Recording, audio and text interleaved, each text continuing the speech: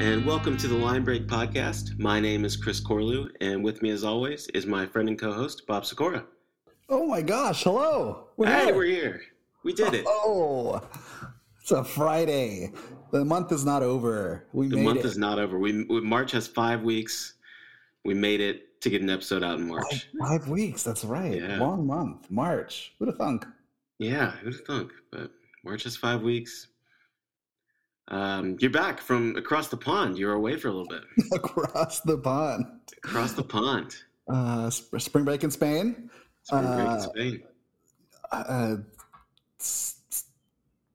Just what is there to say? I mean, yeah. It's Spain. It kicks ass. What is there to say? Feeling incredibly charmed about having been able to go there, having the space in my life to do that. Yeah. People don't get a spring break, for the most part. And I mean, and most of my colleagues, had the question of what'd you do over spring break? And I was like, oh, I actually have a cool answer. And they're like, yeah, I sat at home, Yeah. Rightfully so, a very good use of spring break. But we snuck this trip in there, and it was a blast. And I'm still buzzing and, feeling it. Nice. Yeah. One thing I was going to ask you, did you run into any literary tourism sites in Spain? Because a couple months back, I realized I couldn't name any Spanish writers besides Cervantes, and so I went to a Wikipedia list, and I was like, I've never heard of any of these guys. So, did you run into any I've got one that's relevant to the pod today. Amazingly, awesome. There was a statue of Lorca in a plaza. I got a cute little picture with the Lorca statue. Nice. We'll get into more of that. But no, I similarly, and we will continue to talk about this when we actually get to the meat of the pod. But I had that moment beforehand where I was like, I should get something from a Spanish writer to read while I'm over there. Right. I'm very classically looking through the library. What they've got and who I know and what I would possibly want to read, and just had that moment where I was like, you need to do better research than a couple days before your trip. I always trip up on, Lorca was one of the things I was looking at possibly getting, and I always trip up on I should figure out who's a good translator. Right. I don't want to carry collected works kind of thing over there, so trying to choose a book, it just overwhelmed me, and I was like, all right, let's focus on some things that what you're getting into. And knowing what we know about the contemporary literary world, there's probably someone really exciting working on all of this that neither of us have heard of. 100%. Yeah, it made me want to do some of that work, realizing Lorca is a name I know, and then there's this kind of movement of poets around the same time. I'm dropping the name there that sounded really cool. And people who are well known enough, they have been translated in English. But I need to put in a little bit of work to think about which version of their work, which translation, which, selected or whatever that I want to grab. And that was not going to happen pre-Spain. I'm adding it to my summer list though. You can hold me to that. All right. That works. Yeah. I it's interesting.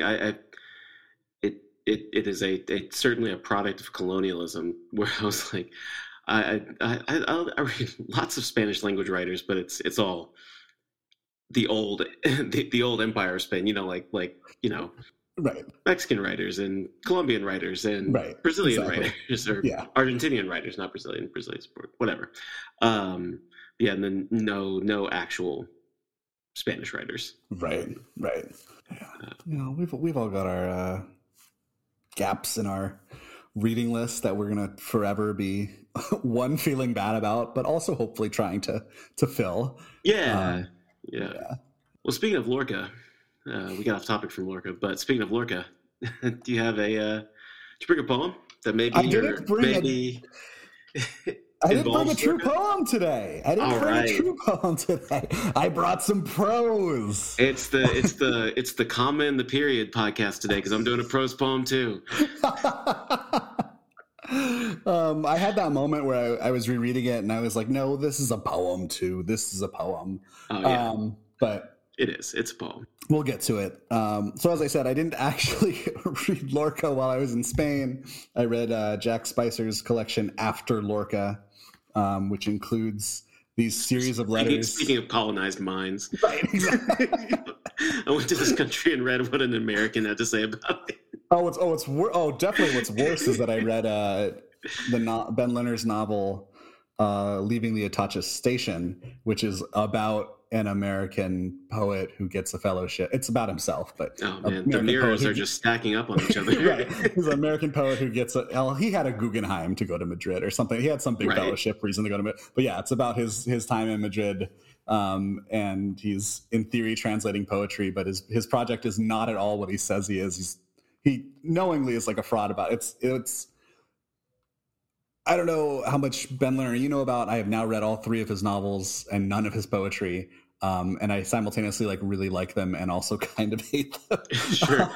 People I like have that same feeling about Ben Lerner. Mm-hmm. So I hear him talked about all the time.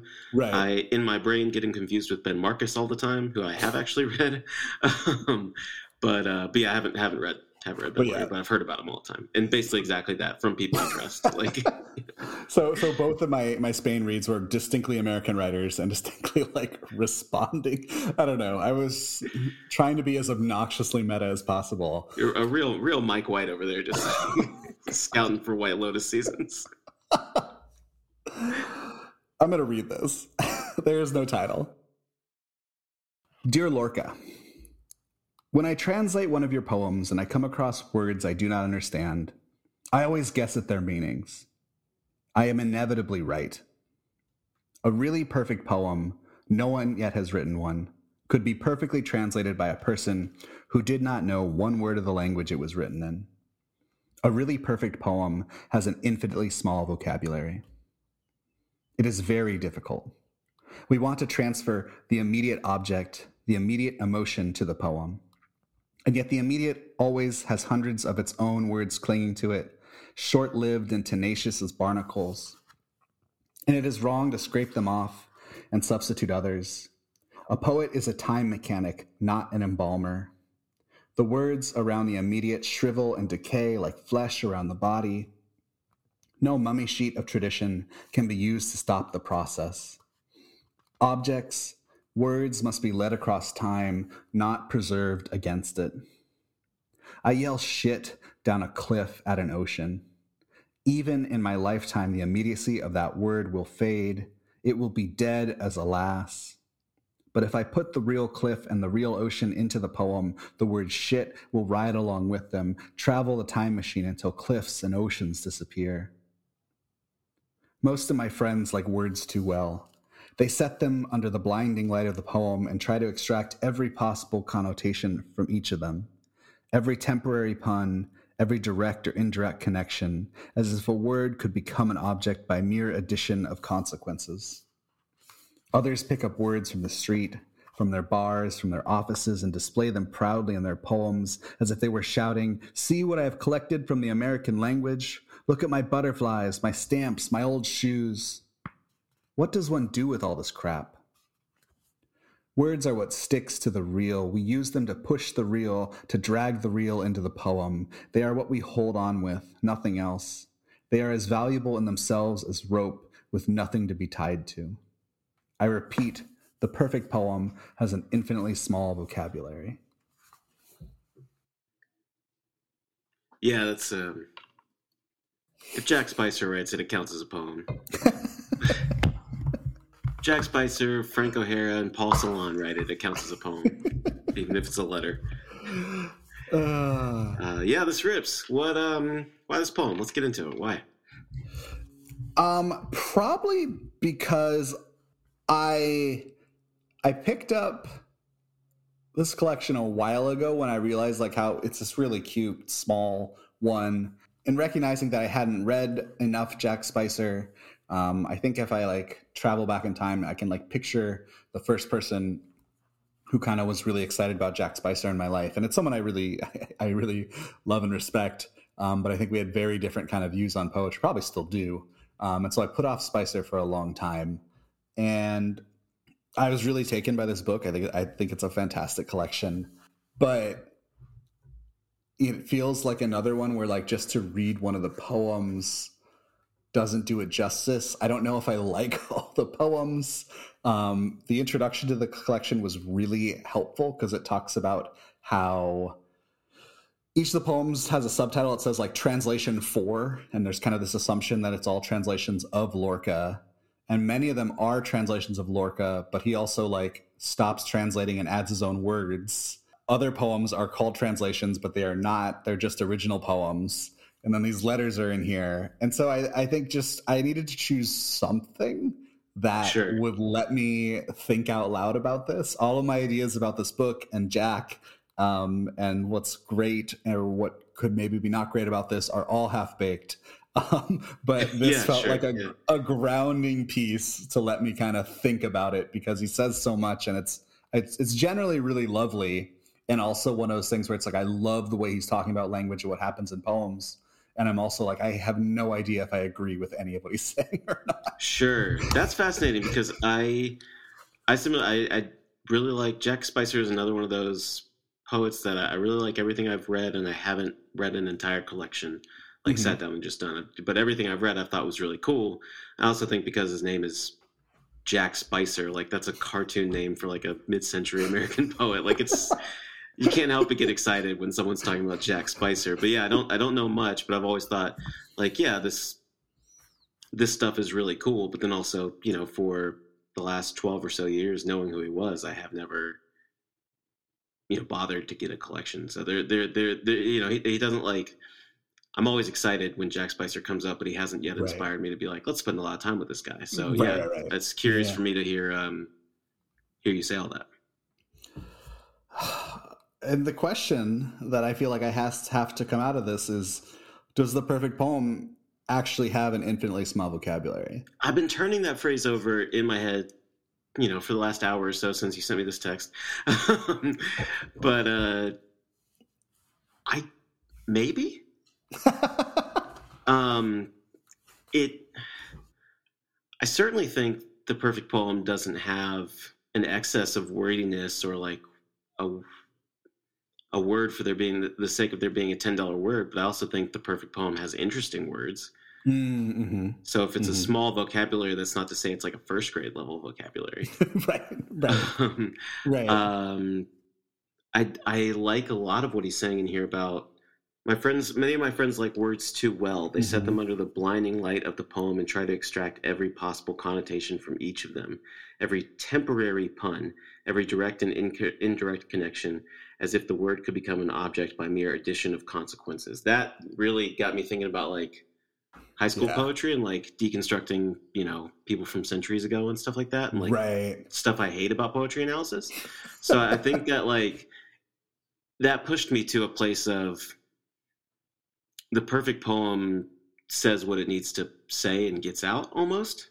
And that's a little more simplistic than I want it to sound. But yeah, like that the perfect poem kind of knows what it's doing, and then the reader knows enough to let it do what it's doing without deconstructing it to death. I don't know. I like that. I buy that. I don't know. Not to say deconstructing poems is bad. Like obviously, we have a whole podcast. But I think we do. I think you're right in that he's saying that the perfect poem is like it's so clear in expressing this thing that it wants to do that you don't need to do any of the high school explication stuff. And and the thing that we always say of like this is not to say that the perfect poem is simplistic. Like the more specific we get into something, the more universal it ends up feeling sometimes, like we talk about. Right. Like, yeah, sorry, I cut you off, but yeah. No. So I was thinking too, I know I've like seen that quote ascribed to him before. I had never seen it in context. It's it's a lot more interesting to me in context than as just this little quote. Definitely. But I've got a couple things that I need to scratch about it, because I agree with a lot of what you were saying there. the first thing that just stands out to me, and perhaps it's a deficiency in like my poetic interest, but I've just never thought too much about what the perfect poem is, or thought that there necessarily is a perfect poem. I assume that was a rhetorical device. I don't think anyone actually cares that if there's a perfect poem out there or something. Maybe since he's talking about translation, like, am I doing a perfect version of this poem? Am I getting a perfect translation? That's a good point.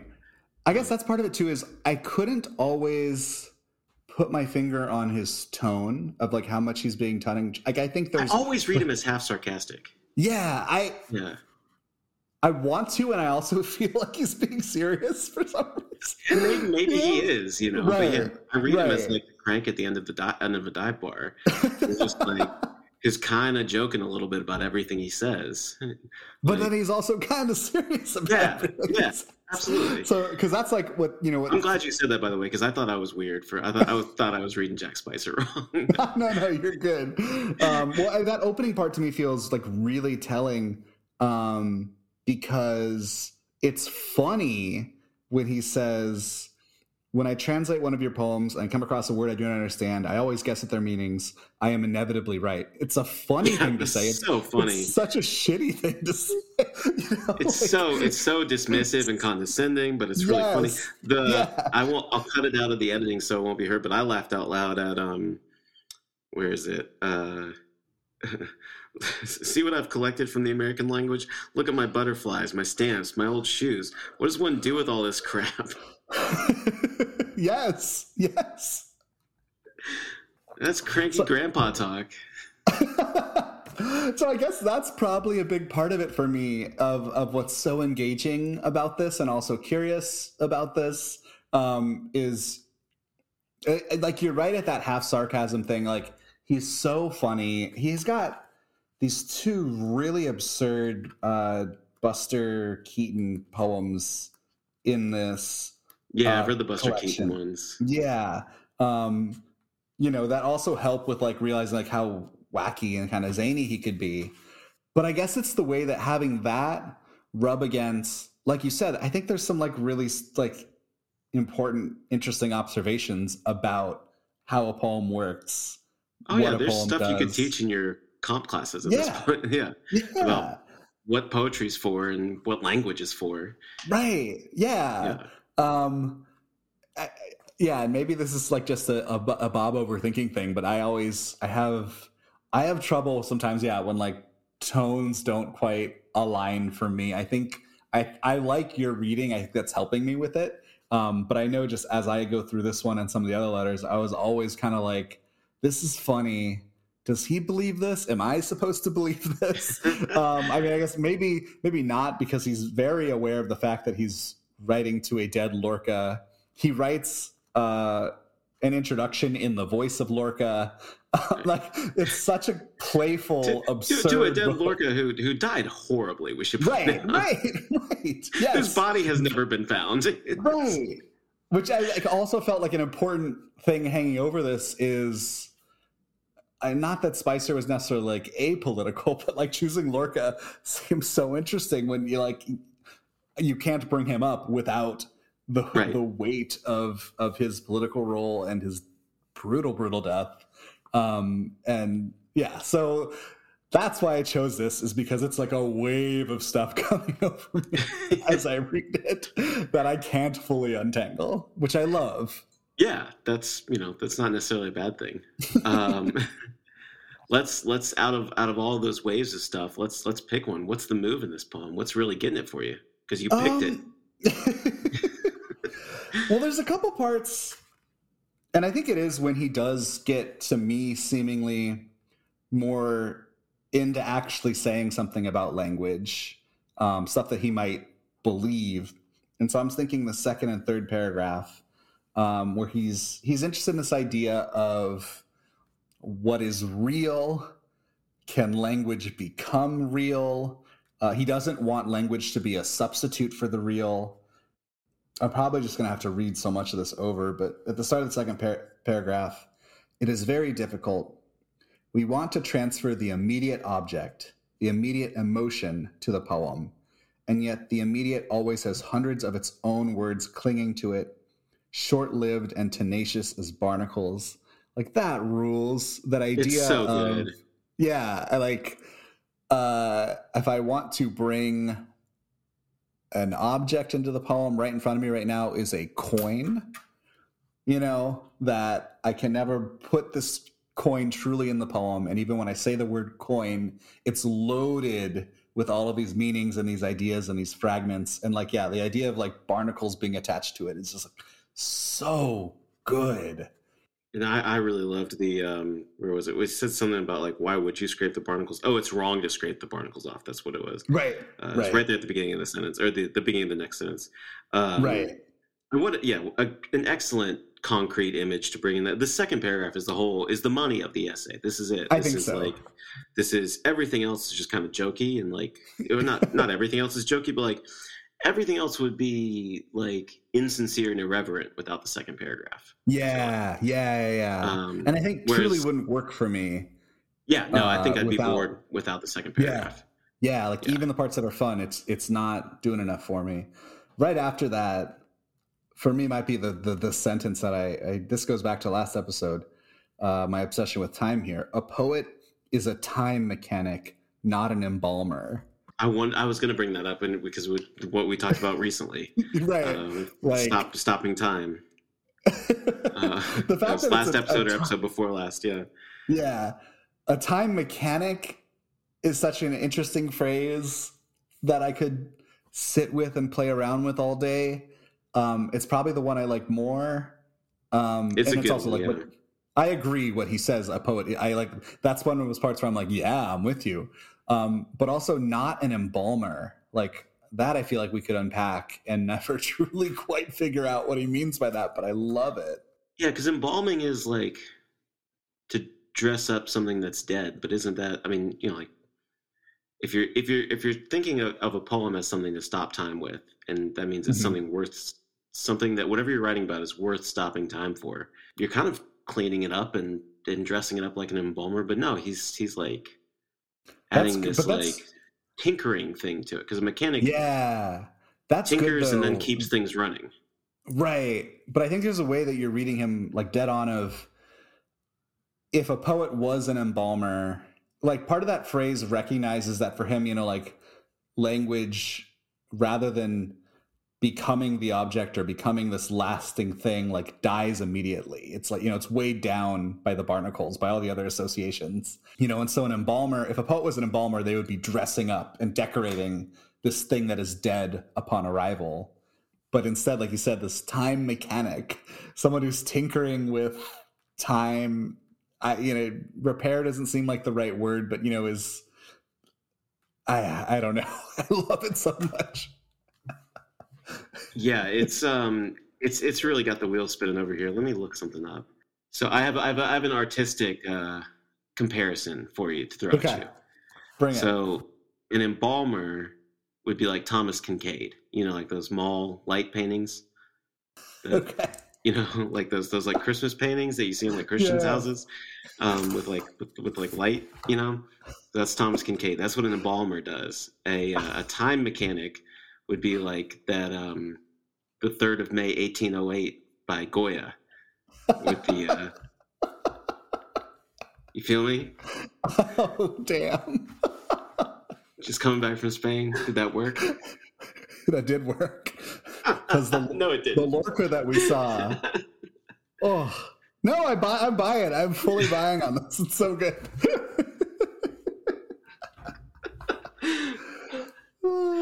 I love it.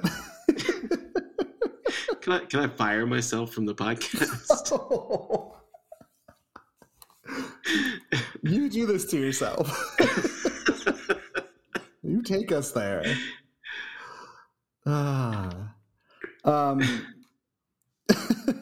If I can latch onto one more thing, just that following paragraph, again, also funny, yelling shit down a cliff at an ocean. Very funny.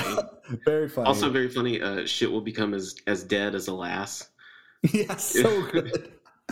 It's like imagining the neckbeards of like 3000 AD, like being like yelling shit, and everyone be like, oh, Gary talking like he's from 2021 again. But that idea there of, that's the part where I got that, him kind of saying like, you say the word and because it's not real, like it doesn't have the ability to travel through time. And so he's pushing for this type of poem, or this type of language, perhaps, that has that power to persist through time. Yeah, I mean, I guess language is always going to be time contextual, right? So like you're writing a poem and it immediately starts to become, the poem starts to become less immediate the second you publish it. Right. But you are putting ink on paper. You are writing something. So that's a way of preserving. For sure.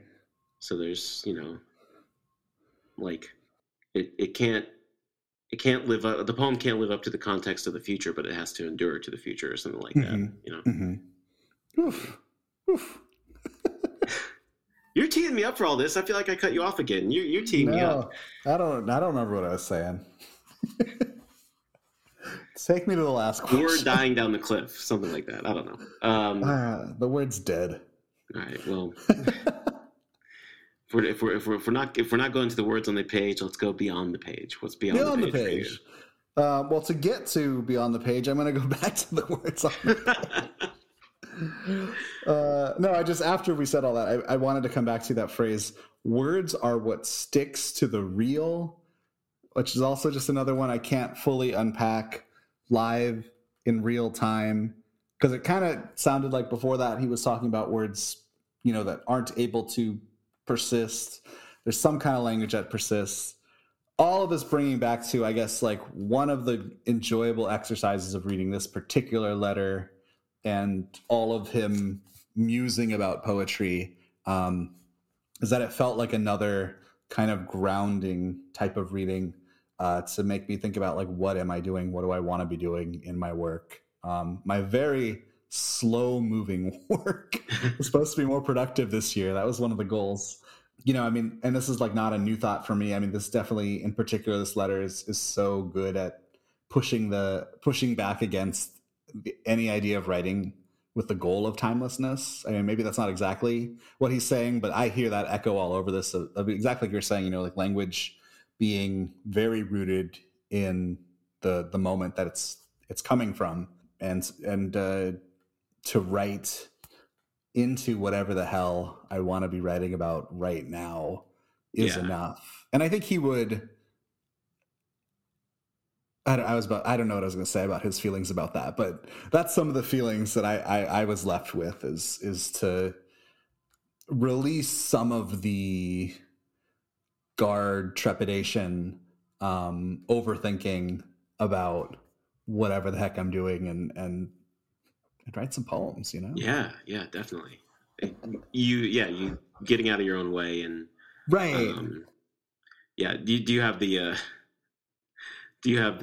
inner optimist of the, well, if I do end up in the Norton anthologies, what will the footnotes say about me in this poem or whatever? Because that gets in my brain sometimes, and it's very stupid, but it's there, It's kind of like one of those always act like you're on camera or something like that. I don't know, right. But if that's getting in the way of writing, you just silence that and write. Yeah. But it's tough. I get you. Like, it's, I was working on a story the other day and I made some references to Twitter. And I was like, should I put this in a story? Like, is anyone going to know? Like, even in 20 years? Like, right. Right. Right.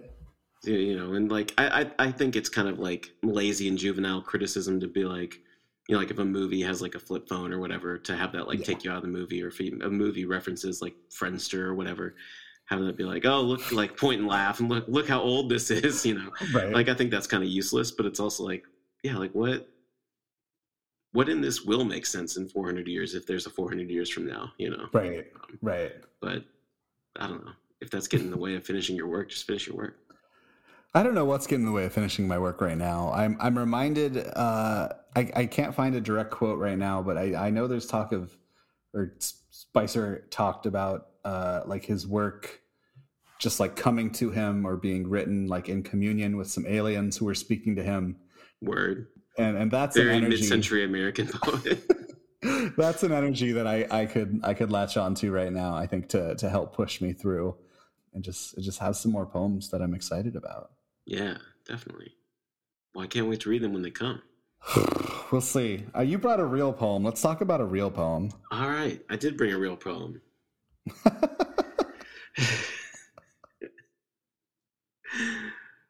No, it is not a poem. The first poem in the book, it is 63 pages into the book. But yeah, this is a book that I haven't gone back and read yet, but it's first on my list for next week or for next month. But we'll get into that and be on the page. But yeah, this is Julie Doxsee. I believe I'm saying her last name right.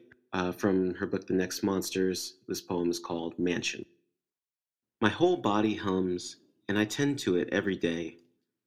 When you see me wearing only voodoo dust, we will need ice, of course, to quiet the smoke alarms.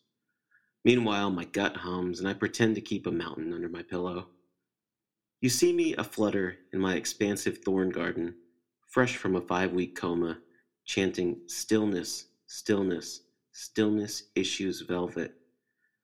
My hunger is unbearable, like a tight suit. There are 22 rooms here your words inhabit. The twisted serifs I spiral up and corkscrew down and spiral up and corkscrew down every day. Wear my dizzy skin, please, and shh.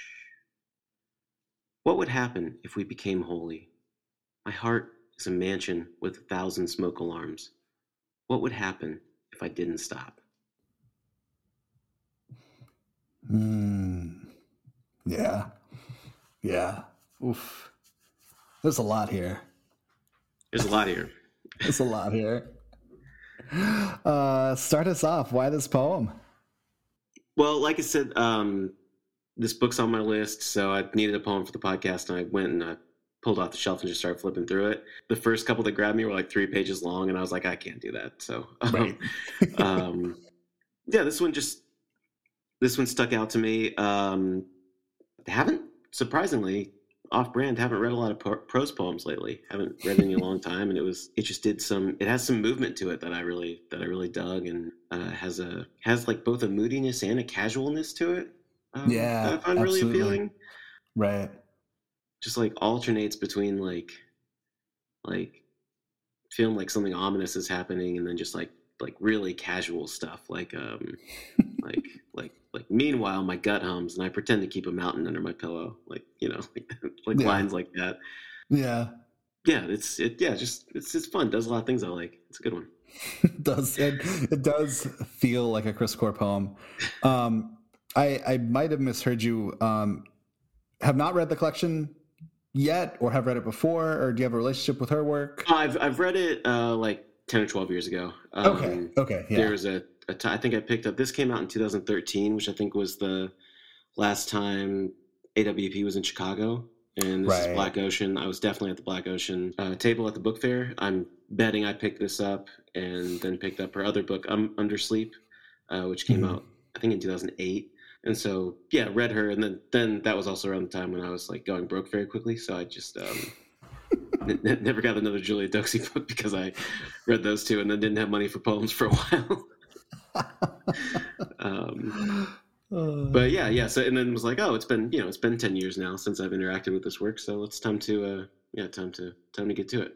We love a reread. We love coming back. It's funny. I just moved. And so like every book on my shelf is like, I'm keeping this. I'm definitely keeping this. And so I'm almost like auditing, like, a poet is not an embalmer, they're an auditor. Well, what if it's time for that book to be with another reader? What if another reader needs that book? And I don't know what that feels like. I've never experienced that. I keep books for way too long. I maybe have told you this story before, but one of the last time, it was either the last time I moved from Chicago or one of the last. I've moved from Chicago enough times. But I was getting rid of books, and I had this like literally an anthology from high school that I was like, I gotta get rid of it. and I drop all these books off. I drop a bunch of books off actually, but months later, I'm like in this used bookstore, and I see my anthology from high school. I'm like, holy shit, this is awesome! I open up, and it's the one that I donated. It's your copy. Perfect. It's my actual copy. Perfect. All right, we got to get into the mansion of this poem, which I feel like comes up in a couple different ways. But you take me somewhere to a move in this poem, and we'll probably end up talking about a lot of this poem in the process. But bring us to a starting point. I have a 1A and a 1B. 1A, 1B. Let's do it. 1A is the clause, the middle of a sentence. Fresh from a 5-week coma, chanting stillness, stillness, stillness, issues velvet. First of all, velvet is such a great but kind of expected detail of a mansion, but it's snuck in there in a like that's a great way to sneak it in there without and surprise me with it, you know? Right. And then the chant, like the 3 stillnesses, and there's never a stillness after this. It doesn't build in the poem. It doesn't it's not a compounding effect, but it sort of faints towards that. And then and then just I don't know, cellar door, man, it's just a nice phrase to say. Stillness, stillness, stillness, issues velvet. It's it's just great, just silky on the tongue, wonderful, like dark chocolate in your chili. It's great. And then 1B is I kind of roll my eyes at this one a little bit because word and font puns make me think of nerds in undergrad, but there are 22 words here, 22 rooms here your words inhabit. The twisted serifs and I spiral up and corkscrew down and spiral up and corkscrew down every day. Makes me feel like, a labyrinthine picture of a mansion with a bunch of staircases and you don't really know where everything is, but that's not, but it's a description of fonts and words and conversations and stuff like that is not necessarily a physical description of a mansion, but feels like a physical description of a mansion. Right. I think that's a really sick trick. That's hell yeah. It's very cool.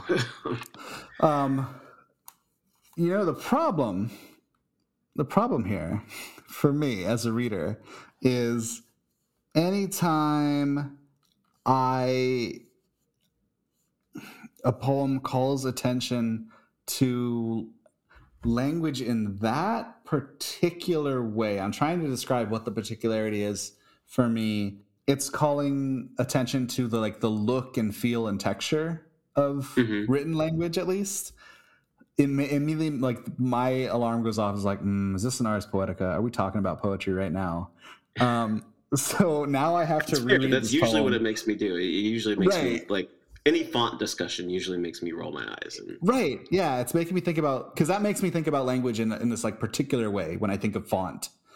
Because it's it's one of the few ways that makes you think, of, I guess how language looks, for lack of a better word. Right. And now I want to read the poem that way.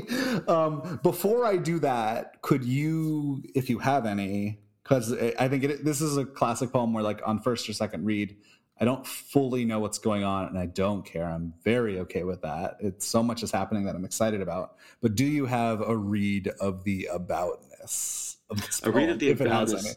Yeah. Well, because the book is called The Next Monsters, and it is not... I remember reading it at first and be like, this doesn't have any monsters in it at all, because it's not it's not because Black Ocean and Zach Schomburg's on Black Ocean too. I was thinking there'd be werewolves every other page or whatever, and it's it is much more metaphorical than that, right? But still has that kind of that kind of surrealist bent to a lot of the work. So I'm primed. I'm reading this I'm building a week-long April reading list of what I consider to be horror poetry, which isn't to say necessarily poetry with scary themes, but just poetry that makes me feel uneasy sometimes, feel get the feeling of watching a horror movie or reading a horror book. Right. And because this book is called The Next Monsters, because there is a kind of surreality and uncanniness to a lot of the poems. I feel like this is a description of a mansion. I feel like this is a House of Usher. This is a Castle Dracula type thing. Like, my whole body hums. I tend to it every day. The body as a house, the body as a temple, as something that needs Right. tending to and caretaking, like a house needs caretaking, and and the voodoo dust pointing to, like, I'm rightly or wrongly I associate that with like death and coming back from the death and stuff like that, and Mm. where my dizzy skin, like another sort of life after life kind of thing. So yeah, I get it. I'm getting it as a description of a haunted house. Mm. That's my pithy aboutness of it. I'm like wanting to to go against Jack Spicer here. I'm wanting to dissect this poem. Oh, let's do it. Yeah, we have a podcast.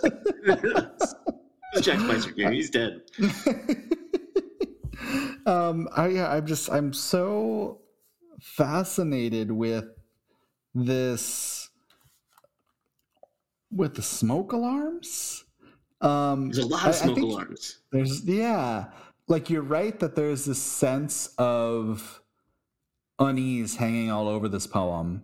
You're reminding me of when we talked about the Fjords poem, how the ultimate Chris Corlew poem is a poem that's like scared of something that's you don't ever see, you don't ever know what it is. Right, and that's why I'm also, I just read Silvio Moreno Garcia's Mexican Gothic, where a house is like, I don't want to spoil too much of the twist, but there's something alive in the house that is fucking people up. Like, so I'm proud to be reading this. Yeah, but keep going. Right. Sorry. Right. And towards the end, so what would happen if we became holy? My heart is a mansion with 1,000 smoke alarms. What would happen if I didn't stop? If what didn't stop? The holiness or the smoke alarms? Well, I'm trying to think about how this is reading what would happen if we became holy. Because talk about a line that in another poem feels so different, Yeah. Like that I could read in very, very, very different poems. My heart is a mansion with 1,000 smoke alarms feels like a line that could only happen in this poem. Yeah. And what would happen if I didn't stop? There's something about motion. There's something about being in the body. So if we go back to the beginning, the start is my whole body hums. I tend to it every day. So there's this like motion within the body that needs to be tended to. And then later, like you said, that where my dizzy skin moment echoes that for me too, somehow, of the body is this wearable thing, a thing that you can take off and give to somebody else, but somehow like a body that's in motion, a body that is humming, like dizziness totally makes sense for me there. Right. And the body, right after that first line, my whole body hums, I tend to it every day. We're in the body. Second sentence immediately moves us out. When you see me wearing only voodoo dust, we'll need an ice, of course, which means there's the external smoke alarms, smoke alarms versus the interior smoke alarms that we get. So the body is doing stuff to set off those smoke alarms. Right. And that line, that specific line, me wearing only voodoo dust. Maybe I'm reading too far, but that also gives me the sense of like the skin that can come, like I'm not wearing my body anymore. I'm just wearing voodoo dust. Right. It's something I can't even picture, but is incredible. I'm getting like body painting imagery almost, like just like a thin covering of dust, I don't know. Meanwhile, my gut hums and I pretend to keep a mountain under my pillow. Again, like, so the body's humming, the gut's humming. There's this like hum in both these sentences is also making me uneasy. If my gut's humming, I'm not at peace. I'm not easy. I'm not at ease. Yes. I am uneasy. And I'm pretending to keep a mountain under my pillow. I'm trying to think why I would keep a mountain under my pillow. Mountains are big and strong. They wouldn't actually fit under my pillow, but I'm pretending, so it's not actually there. So I'm desiring this feeling of the mountain under my pillow. Or maybe I'm again reading Proto-Victorian Gothic stuff. Like maybe I'm like exaggerating an illness, keeping a mountain under my pillow, pretending to keep a mountain under my pillow, Right. exaggerating Right. a pain, exaggerating a something that's making you infirm. Right.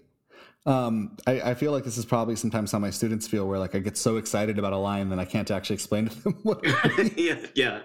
I'm really happy that I was latching on this idea of motion though, because I had kind of like, I literally, it's the first thing we talked about, and I had already forgotten the chanting of stillness and how crucial and like at the center that is of this poem. Because it's right there in the middle. It's the only part that's italicized. Right. And that somehow the stillness is the thing we're looking for a sense of ease or peace or calmness. Yeah.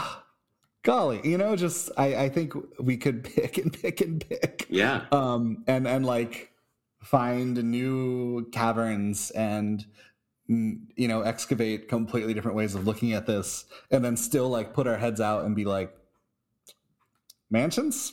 Fire alarms? Smoke alarms? I don't know. That's incredible. Yeah. It's a good one. We should though, because of time. We do have a time constraint today. Because we can't excavate that deep. We should talk about what's going on beyond the poem here for you. Beyond the page. I've alluded to it a little bit, but I don't know if I'm Sealy challenging in April, but I am like trying to read as much poetry as I can in April. And so I'm like, well, I could at least like start with, pick out 7 books to read together. And like, I was kind of thinking about like, I've been thinking about this idea of horror poetry for a while, of poetry that like, I don't think if you asked any of these poets I'm thinking of, they would consciously say, I'm writing horror poetry. Right. I don't think it's like even the best term for like the genre that I'm trying to like define, but this sort of type of poem that gives this sense of unease without really, without being explicit about trying to make you uneasier or trying to like disquiet you. And I am excited about exploring that. And we'll be reading both this and Undersleep, along with some, we mentioned Zach Schomburg, along with some, who else do I have set aside? I have a Josh book set aside to do this. I'm still working on it, but that's, sure. That's what's going on. And That's also exciting. the bookshelf is downstairs, so I can't reference it right now. Right. Absolutely. This I'm glad that your reading of it kind of validates what I've been thinking about, which is really nice. Like that it is kind of like this like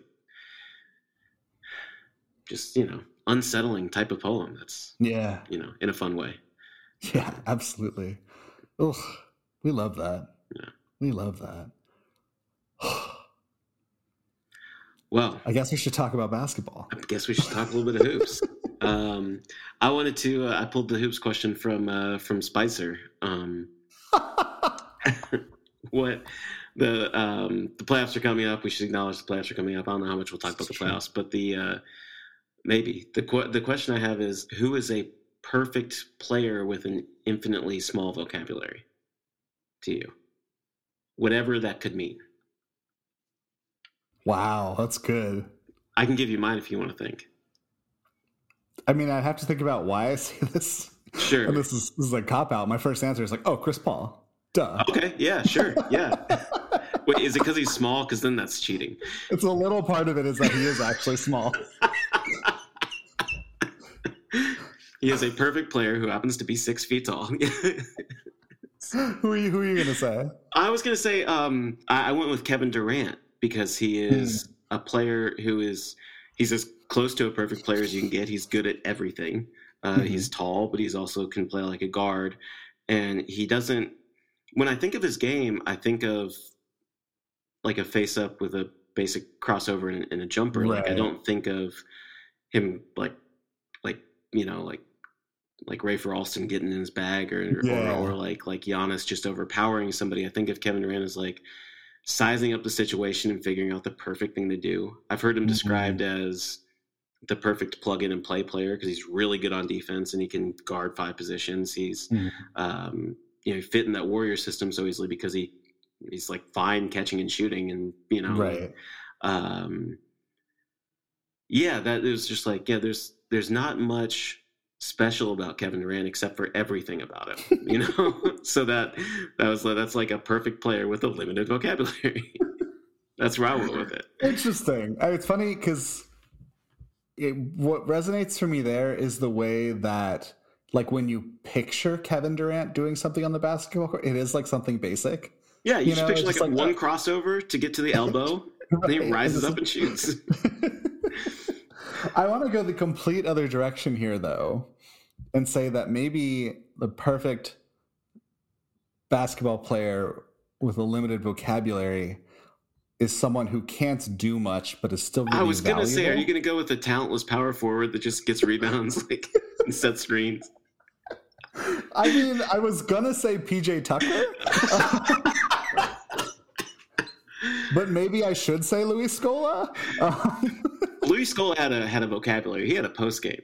That's true. He had a vocabulary. He had a thesaurus in his post game. Right. But that's why I think like PJ Tucker's so good for this because PJ Tucker's perfect. Yeah. I don't know what he does well, but he is a valuable basketball player. He has had times in his career where he can hit corner threes. It's true. He is 6'5" and he can defend 5 positions reasonably. Tough and plays defense. Yeah. I can't even like picture him doing a move on offense though. I don't know if I've seen him dribble ever. I think I know that I have, but I can't tell you what it looks like. Right. He came into the league as a shooting guard. I think his basketball reference page has him as a shooting guard in his first season, which is just nuts. That makes sense because they would not have known what to do with him. No, because how can you? He's Charles Barkley's size with like half the skill, you know? Right.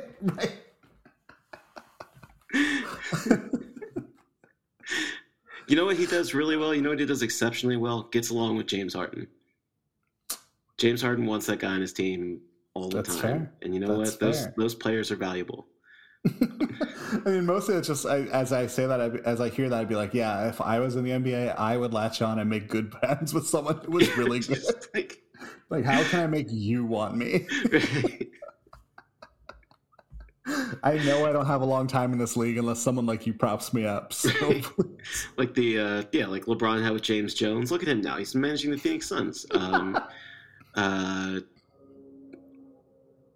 Michael with Charles Oakley. Well, then they traded him away. I don't know.